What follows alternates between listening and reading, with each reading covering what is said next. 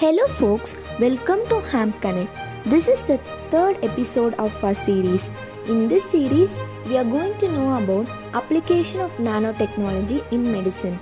Nanomedicine is an application of nanotechnology in the field of medicine. It is the improvement and preservation of human health with the help of molecular tools. Let us find some of the most useful nanotechnology applications.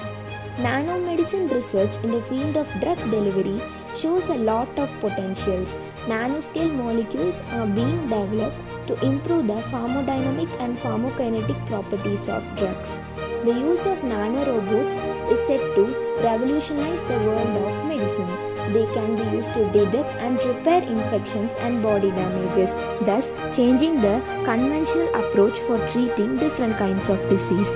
Both proteins and peptides are termed as biopharmaceuticals. They are known to have a range of biological actions on human body, thus showing immense potential for treating diseases. As we all know, gene therapy is the most popular technique among nanotechnology applications. With the help of intracellular gene delivery, the expression of a particular gene can be altered and a defective gene can be corrected.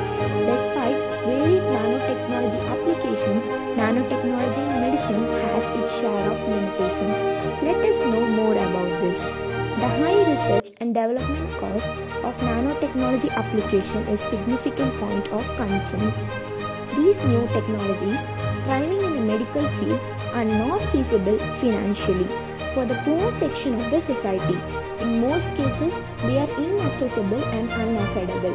In fact, nanotechnology in medicine and its application is also beyond the reach of middle class people.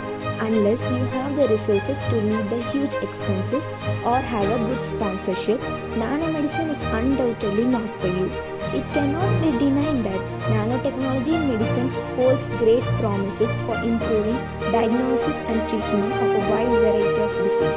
We can now conclude that such a wide range of applications, nanotechnology does have an endless scope. Let's know more about other applications of nanotechnology in further episodes. Thank you guys. Hope you enjoyed this episode. Wanna get more updates like this? Yes, meet you in the next episode. Until then, stay tuned.